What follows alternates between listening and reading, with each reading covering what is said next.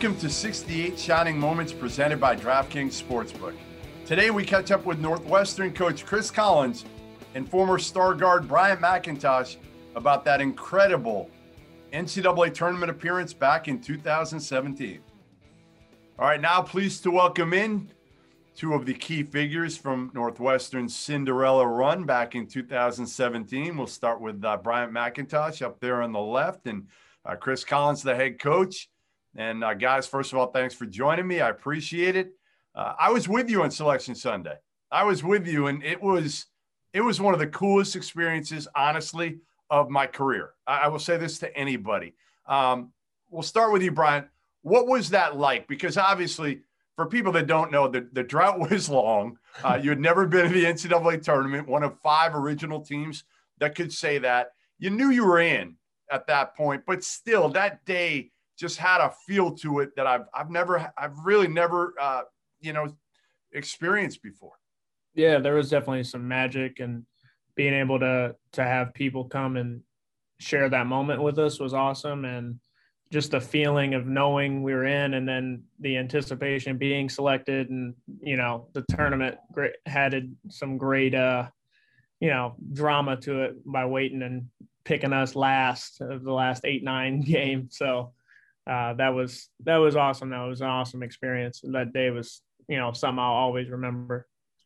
Chris, when you took over the job, you knew the history. You're a Chicago guy. You knew it well. What was that season like for you overall, kind of the build-up, knowing you had a team that might be able to get that monkey off your back, but as the season went on, having that success and feeling pretty good about it? Yeah, we knew we had a pretty good team. We had played pretty well the year before. We had everybody coming back. We felt like we were going to have a team that was going to be competitive. We came out early in the year and played well. We went up to New York. We beat a good Texas team. We beat Dayton, which was a good team. Beat Georgia Tech with John Collins, Wake Forest with John Collins, which was an NCAA tournament team. So our resume was building. We got off to a 7-2 start in the Big Ten, won 6 in a row, had some really big wins. And then the night after beating Indiana to go 7-2, I get a call from our trainer that our second leading scorer, Scotty Lindsey, has mono. And so it was like typical, probably Northwestern, all the fans through the years was like, oh, here we go again. And without Scotty, we went in a little bit of a drought. He was a key guy. We lost 5 out of 7, so we went from 7-2 to all of a sudden now we're 9-7, and we had 2 games left, home against Michigan and home against Purdue, which ended up winning the conference. Yep. And we kind of felt we were in good position, but we knew we needed probably one more game. And I tried to shy away from these guys. I tried to take it on myself, Jeff, where I didn't want these guys. It was unfair to them to have to bear the brunt of 80 years or the history of the ghosts of never winning. It wasn't, they weren't the ones that had lost all those years. And I wanted them to stay in the moment. I wanted them to stay confident. And we kind of got down at the end, and I felt the pressure was building.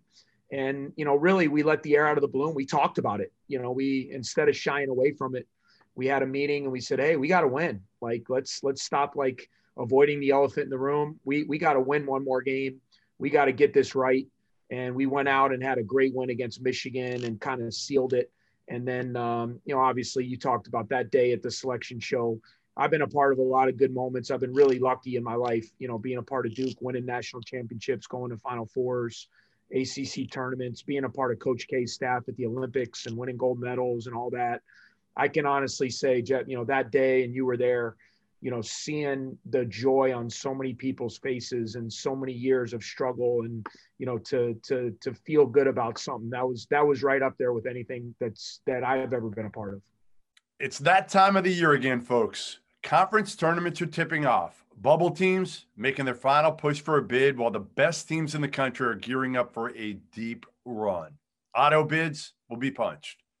Slippers will be fit. And our partners at DraftKings Sportsbook, America's top-rated sportsbook, are putting my listeners at the center of the action.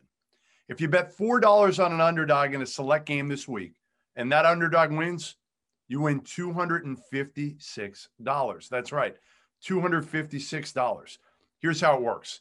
Download the app now. Use that promo code FIELD68 when you sign up. Again, Field 68 when you sign up. Scroll through the list of select underdogs, bet $4 on them to win, and cash out a whopping $256 when they do. There's no better way for you to put your college hoops knowledge on display than to put your money where your mouth is with DraftKings Sportsbook. It's safe, it's secure, it's reliable, and you can deposit and withdraw your funds at your convenience. So remember, that's the code, Field68. Again, Field68 to turn $4 into $256. For a limited time only, you must be 21 years or older. Restrictions apply. Go to DraftKings.com for details. Gambling problem? Call 1-800-GAMBLER. Brian, I want to know how much you partied after getting in. How much did you go out in Chicago those ensuing nights? Even though coach probably told you had a curfew. No, I saved it. We all saved it till after. We probably celebrated a little too much afterwards, but after the year was over. But it's always funny though that we got beat by Wisconsin on Saturday, Selection Sunday. Obviously, the next day we flew back. When we got back, there's a Cheesy's bar, like it's a bar, but they sell all this like greasy food and everything. So we go there and we have a couple beers, and as a team, it was like a team event. We flew back and we got up the next day and got selected. So that's always a fun memory and always a fun talking point with the team and I is that moment that night. What was it like, Bryant, like throughout that run? Because again, you guys took on kind of a life of your own, like the country just embraced you guys and was rooting for you guys every single game. And you obviously have a fan base with some famous alums. A lot of them work at ESPN, so that helped, right? They were giving you more pub than anybody knew what to do with. But what was that whole deal like? Where did you feel the pressure, even though, like Chris said, he was trying to take it off you guys? Yeah, I think that's one of Coach's like best moments he's had, like with that group, is like he said, letting the air out of the balloon. That was one of the best decisions I think he made. It kind of took some of the pressure off of us and addressed the elephant, like he said. So, yeah, we became America's sweetheart, and then things kind of fell apart when Scotty had mono. So to rally and pull us back together with that moment and talking about, we just need one more and pulling us together, I thought that was a critical moment. But the attention that we gained from all the alums, from just America overall through that whole year was just an experience that a lot of Northwestern athletes probably don't get to experience. Chris, the coolest moment or the craziest thing that came out of that was what? Like somebody reaching, again, you knew all the ESPN people, Will Bond, Mike Greenberg, Jay Adonde. You obviously knew, Julia Louis-Dreyfus, because her son was on the team. But like, was there something that will always stand out to you through that run and maybe getting in? Yeah, I think more than anything, Jeff, it was the moment we were in Salt Lake City, in the first game, we drew Vanderbilt. But at that site, you had some of the premier, you had Gonzaga, you had St. Mary's, you had Arizona, you had Vandy. There were a lot of like really traditional. And here we are from Chicago, and we go all the way out to Salt Lake.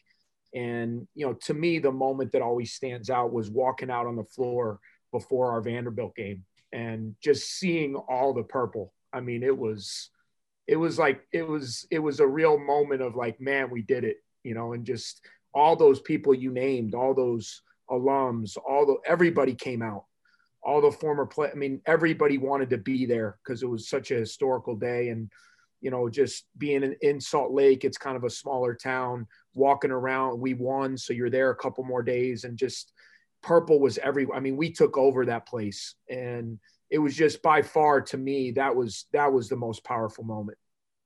Brian, was it, you get in, all the pressure lifted off you, even, you're going in an 8-9 matchup against Vandy. What was that like? Was it playing with house money a little bit, or did you still feel some pressure? Yeah, I don't think we felt any pressure. The coach's famous saying was like, if you get invited to a dance, you want to stick around for a few songs. You don't want to just leave as soon as you get invited. So, we kind of played with, with house money, I guess you could say. Like we were free. We were really together and just excited for that moment. And that first game, we didn't play scared at all of that moment. It could have easily, when we run out of the tunnel and you see all this purple, it could have easily scared a lot of players, but that group, was just special. And, we just took advantage of that moment. So I want to know what it was like for you. End of the game, you're down, You're down 1 at the line with about 15 seconds left, shooting 2 free throws. So right? Was that it? Was it tied? No, we were down. We were down 1. Down 1. Yeah. Okay. You don't even remember. Matt, the guy on Vanderbilt, thought they were losing, and they were actually winning. Right. That's so right. They came up. We right. were going to have Bryant come down to attack, but they lost track of the score, and he came up and fouled intentionally. Yeah. So Bryant went to the line down 1. He should know this. Jeez. I mean, the point guard, I couldn't point remember guards are supposed to know time and score, Jeff. Come on. Coach, I've watched a lot of games lately. So it's, so go ahead. We were down 1, Bryant. So you take it here. I couldn't remember if it was tied or down 1, but I was just kind of shocked that he fouled at all. It's just not a situation. I knew we were in the bonus, so I was going to attack knowing they probably weren't going to foul. I was going to have to make a shot, but they probably weren't going to foul. So when he did foul, it caught me off guard. I checked the scoreboard, and I'm like, oh, thanks. And so I went to the line, feeling very confident. It was like a 90% free throw shooter. So I just had to go up and just do what I always do. But a 90% free throw shooter still in that moment, man, like, I don't care what the number is with that type of pressure on you. That's a different level. Chris, are you over there doing one of those, like not even able to look a little bit and just praying? Well, yeah. I mean, as a coach, the hardest thing as a coach is you have no control of what's going on the floor. But I can tell you, we had the right guy at the line. So if I were to hand choose anybody to go up there, that's who I wanted. And, he's always done that. Like he said, he won 2 state championships in Indiana, which is one of the most talent-rich states, great players. I mean, the kid, that's what he's always done. I felt confident, but yeah, I mean, your stomach's churning. You're like, man, come on, B-Mac, come on. We need these 2, buddy. We need these 2 in 1 stop, and let's get to round 2. Yeah. I was more pissed that I was going to have a chance to have my one shining moment with a game winner, and the guy fouled me. They're not going to show free throws on a game for a game winner. Those were not on one shining moment. That's for sure. They didn't make it. They didn't make the cut, but they were still pretty important. What for you, Bryant, when you look back on that whole run, right? That season, getting to the tournament, Selection Sunday, playing against Vandy, winning, scoring 25. Like, what is the one thing that you will never forget about all of it? And the celebration in the locker room, like the embrace of the team, and throwing water on coach and letting him have his time too, because our ability to go out and play is awesome, but coach and I obviously had a great relationship, so being able to share that moment in the locker room with everybody as a whole team, as a whole unit, and feeling that moment is something I'll always remember from that game. Chris, as you've said, I mean, you've done a lot in your career, whether it's a player, as a coach at Duke, whatever. Like, does that rank as high as anything you've ever accomplished and anything you've been a part of? Yeah, I mean, for me, I certainly in my life, like I said, I've been fortunate to be on a train, for a while with Coach K to help in ways, but obviously to be a part of some great moments that were really special. But I always tell guys when you build something from ground zero and then you see it through, there's no more gratifying moment with whatever you're doing, whatever field you're in. So to see that come to fruition, these were guys that were part of our first recruiting class. When I first got the job, and remember sitting in their homes and having that vision. I mean, that was the sell. Why come here? Like our facilities weren't great at the time. We had no, winning tradition. The sell was, believe in what we're trying to build, what I'm trying to build, and be a part of things that have never been done. And you'll remember that for life. And, to see that all come to fruition with those guys was pretty darn special. Well, listen, I appreciate it. Bryant McIntosh, Chris Collins of the 2017 NCAA Tournament, Northwestern Wildcats, something that nobody will ever forget, including myself.